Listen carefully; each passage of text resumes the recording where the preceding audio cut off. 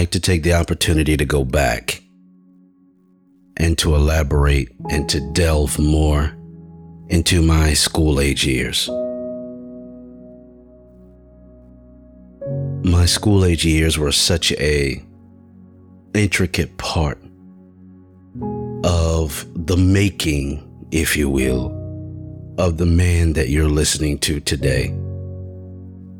There's so many moving pieces in my school years: elementary, middle school, high school, and so many different things happened. And I can tell you that a lot of what happened is truly made up a lot of the foundation and the fabric of William Weeks. I'd like for all of you, just for a moment, if you could just close your eyes for me, and I want you to put your mind in rewind. And I want all of you, everybody under the very sound of my voice, I want you to think back to your school-age years. Not college, but those early school-age years. I want you to think about some fond memories that you may have when you were in elementary school, kindergarten, first grade, second grade, third grade, fourth grade, etc. I want you to think about some of those moments that down through the years truly stand out in your mind till this day. I also want you to think about some of those memories that you hold fond or you hold near to your heart from your middle school years, from your high school years.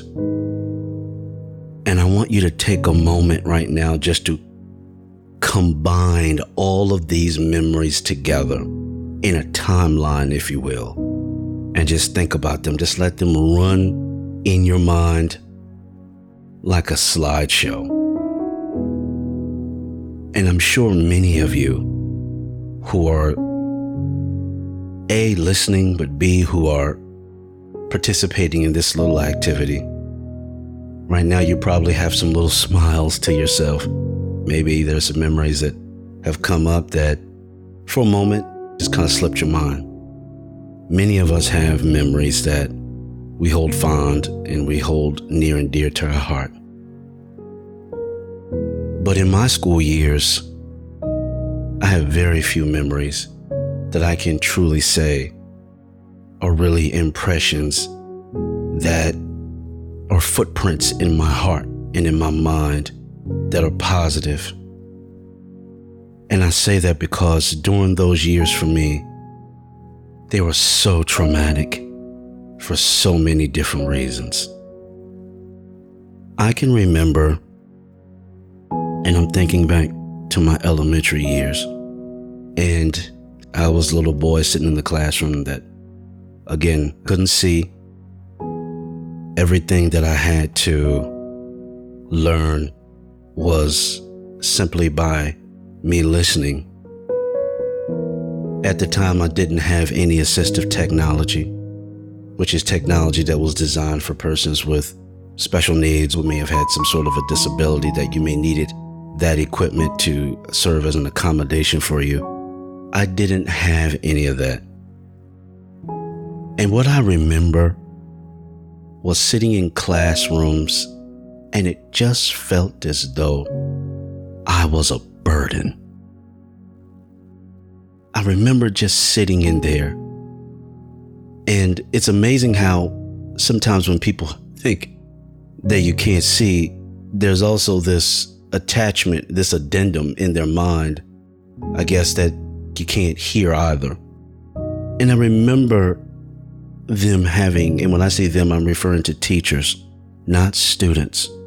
This is where so much of this was so hurting for me. But I remember teachers talking amongst themselves at the door slightly ajar, standing in the hallway. And I remember them talking about how frustrating it was for them having me in the classroom because they didn't know what to do for me. I remember sitting there and listening to them have full-blown conversations that included them saying things such as, He doesn't need to be in here. There's nothing I can do for him. I can't teach him and the other students who are in the classroom at the same time. I remember hearing teachers discuss their frustrations with why they were left with the responsibility of having to work with a student like myself. And I want everyone to know that there was never anything cognitively wrong with me. Oh, I could think, I could comprehend, I could understand. I just couldn't see. And in my little mind, my young mind at the time, I remember thinking to myself, is there something wrong with me? Yes, I knew I couldn't see. Yes, I knew that I couldn't do things the same way other kids could do it. But the way it registered in my mind was that something was wrong with me. And a lot of that came from the way I felt I was being treated. And ladies and gentlemen, I want to share with you that I can remember vividly where teachers would write a hall pass. And they would write you a pass, and if you got stopped in the hallway, it was an excused pass that you had to go to wherever you were going. I remember having teachers, even in my elementary school years, I remember this. They would write me a pass and they would tell me, they would say, William, you can't see how to do what it is that we're doing here in this classroom. And we really don't know how to help you, so we're going to give you a pass. And I remember them saying, if you walk down the hallway, if you're able to find some of the other teachers or someone else who's able to help you, then maybe they can help you with this work, and put in my hands a little folder with worksheets or the assignment or whatever it is that they wrote on the board that we were doing for the day. Whatever it is that we were working on, they would help me get on the other side of the hallway, and I would just walk down the hallway. And I didn't know where I was going. I didn't know who to go to. I didn't even know what to say when I would get to those people, outside of the fact that I was just going, and hopefully someone could help me. I could give them the work and they could help me to do it. I wanted to learn. I wanted to do what the other kids were doing, and I knew that I could. The problem was I just couldn't see it, and it felt to me that no one wanted to take the time to pour into William Weeks, because I was a burden. I was an added headache. I was an extra responsibility on top of all of the other responsibilities that as educators they had to tend to. These were the feelings that I developed along the way. I didn't specifically feel this way at the younger age of being in elementary school, but as I got older, that's what I began to feel. The plethora of times I was sent out of the classroom to find someone who could help me. At some point, there was one person who always came to my rescue, and I never forget her. She was the school nurse. And I remember there were times I would go in her office because I didn't know where else to go. The school nurse who had the responsibility of tending to sick children, the school nurse who had the responsibility of distributing medications to children throughout the entire day would take the time to sit down with me and go over assignments. She would take the time so that I understood what they were doing. And ladies and gentlemen, I need you to know that this didn't happen one time. It didn't happen twice. It didn't happen 3 times. This happened many times. It happened so much until there were times I would walk into the classroom.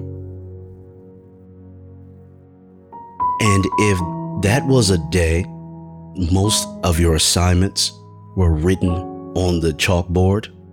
Again, I wasn't able to see the chalkboard.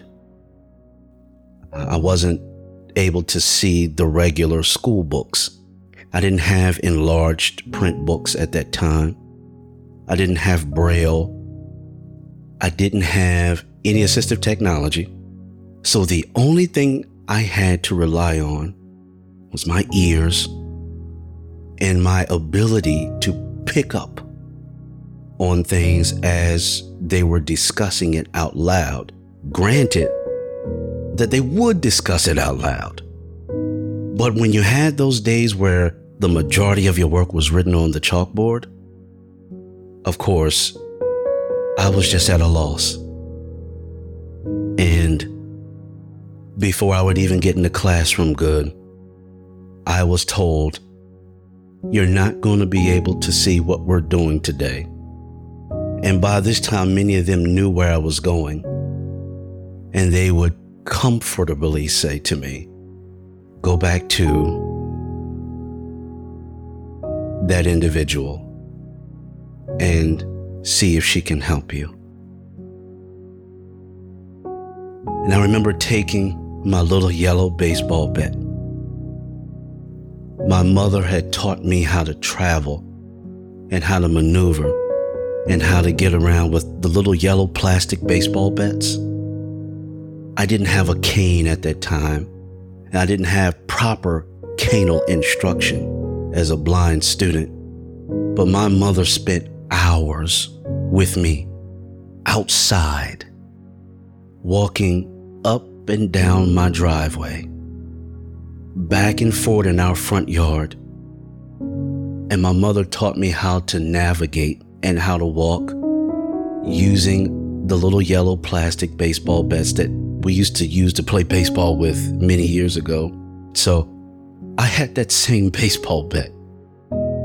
Tippity-tap, tippity-tap, tippity-tap, walking up and down the hallway.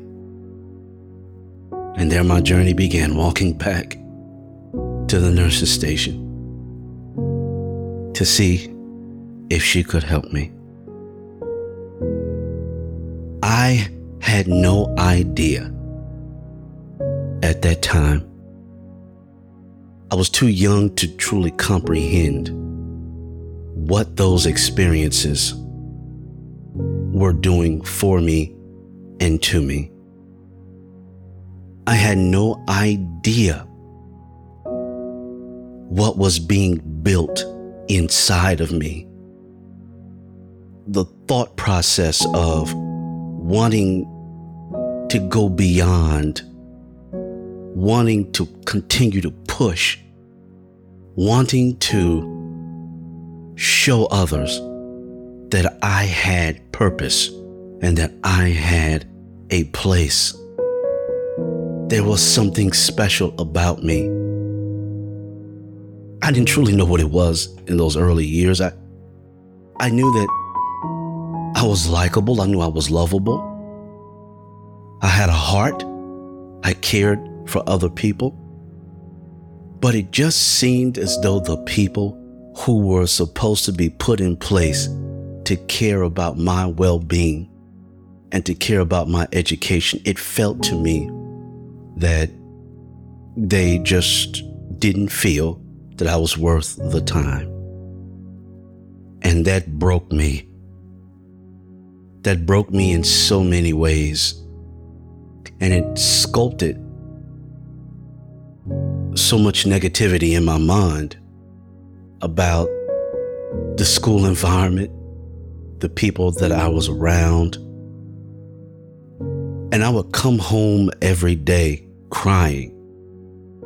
I mean, every day I would come off of that bus and I would go in the house and I would just lay down in the floor and I would tell my mom, I would say, Mom, I hate it there. I hate school. It seems as though the teachers don't like me. I can remember saying this very vividly as a young kid coming in the house. They hate me. Those were the words that I did use at times. And this was no surprise to my mother, because my mother really was to the point where she couldn't even work. My mother was down at the school every day or every other day, fighting for the rights of William Weeks, fighting for William Weeks to have the same equal opportunities as every other student there, fighting for equality, fighting to ensure that I got everything that I needed that would level the playing field so that I could learn like everyone else. But you have no idea the kind of mother that I had. You really don't know what kind of woman this was. Mary Weeks was something that you run across once in a lifetime. Many people are going to hear me say that. And they're going to think that I'm saying that because that's my mother. But I'm saying that because the patience that she had, the God that was in her, that kept her balanced, that gave her everything she needed to be able to raise a kid like myself, was absolutely astronomical. When I would come home and I would tell my mother just how awful things were going, I would hear my mother start to hum. And most of you, if you have those old school mothers or those old school grandmothers, many of you can certainly relate to what I'm saying. Many of them, when they have a lot of thoughts on their mind and when they're really thinking, they just start to hum. It was almost as though they were ignoring you, but they weren't ignoring you. It's just they had such a peace, regardless of the storm, regardless of what was going on. The Lord had just given her, my mother, so much peace about this situation. And here I am as a young kid in upper elementary school, just in wreck, mentally, emotionally, physically. Everything that you could think of that could be wrong was going wrong to me, with me. And here's my mother. I'm telling her how much I hate school. I mean, to the point where I did not want to go back. It had settled in my heart and it had settled in my mind. These people hate me, and it's no need for me to keep going back. And my mother would sit there and she would start humming. And she would sit down in the kitchen. She would just sit there. She would call me. She would say, William, come here. And I said, yes, Mama. I'd walk over there, work my way over to the table where she was. And she would put her hands in my face. She would grip both sides of my face with her hands. And she would just hold my face in her hands. And she would say to me, she'd say, little boy Weeks, little boy Weeks. That's what she would call me when she was really, really serious. When something was really in her heart that she wanted to say, she would say, little boy Weeks, little boy Weeks. And I'd say, yes, She said, keep your dreams close to your heart.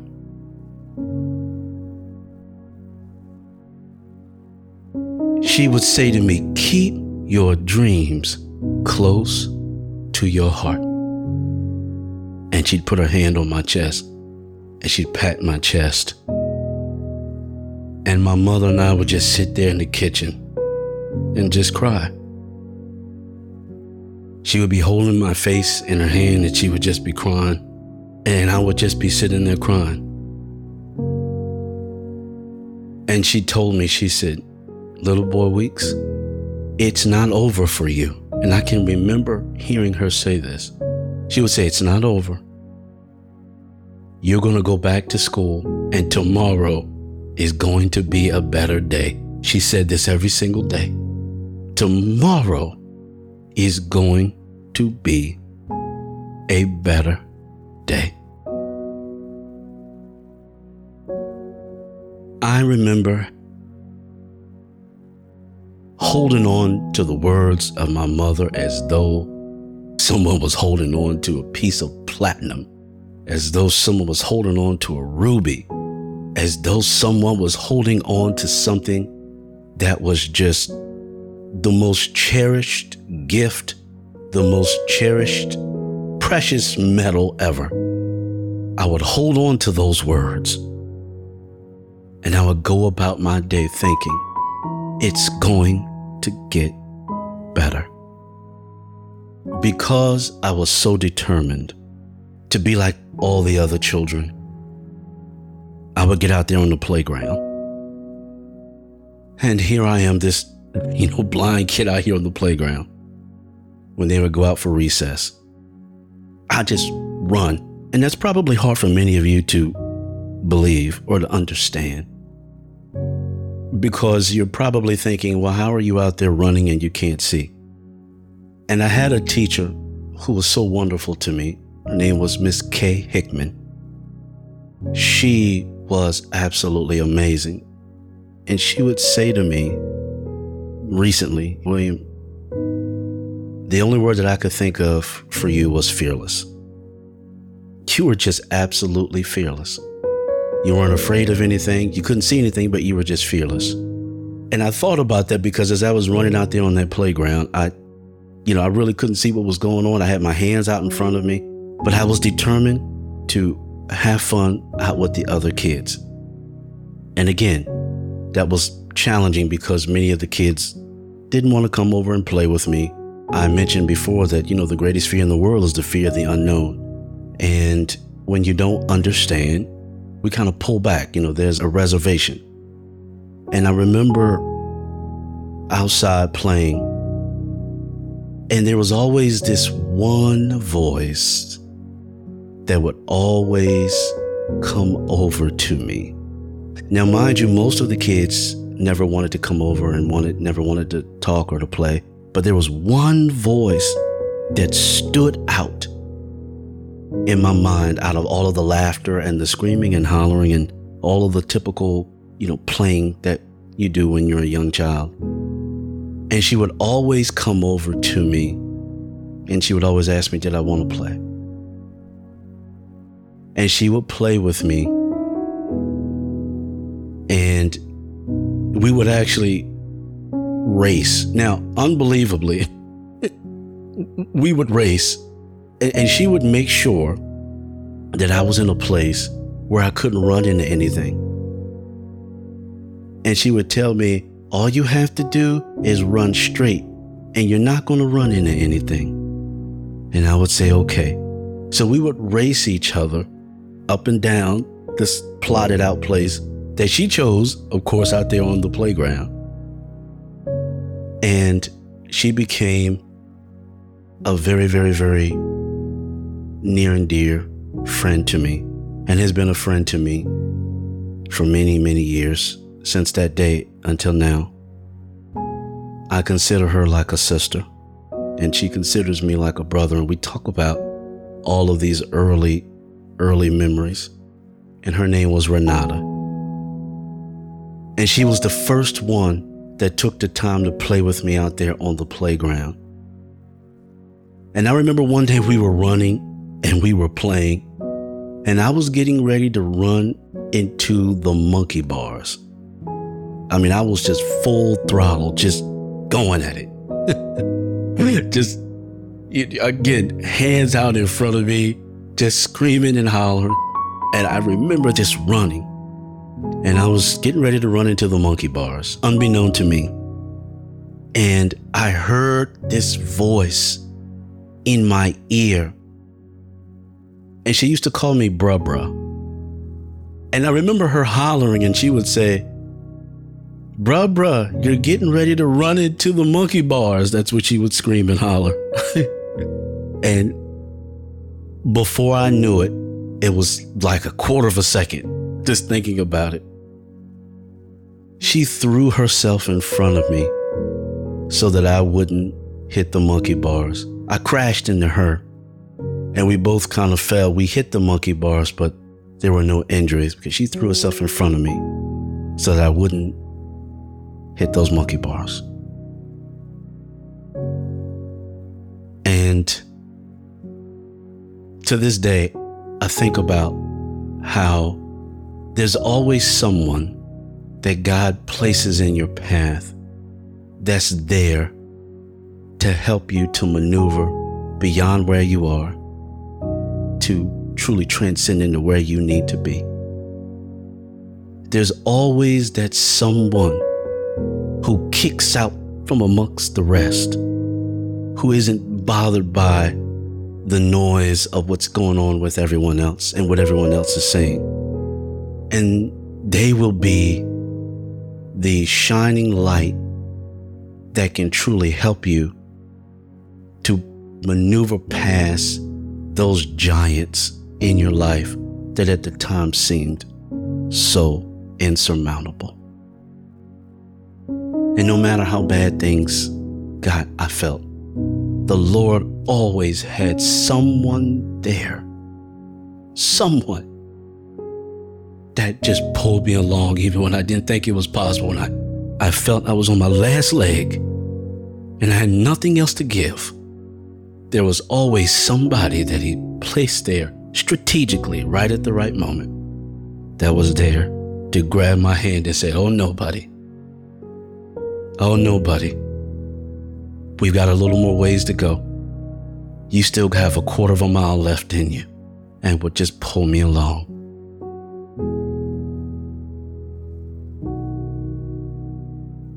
And with that being said, let's reconvene on the next one. You have been listening to Unfiltered, Diary of a Whole Man, Part 2.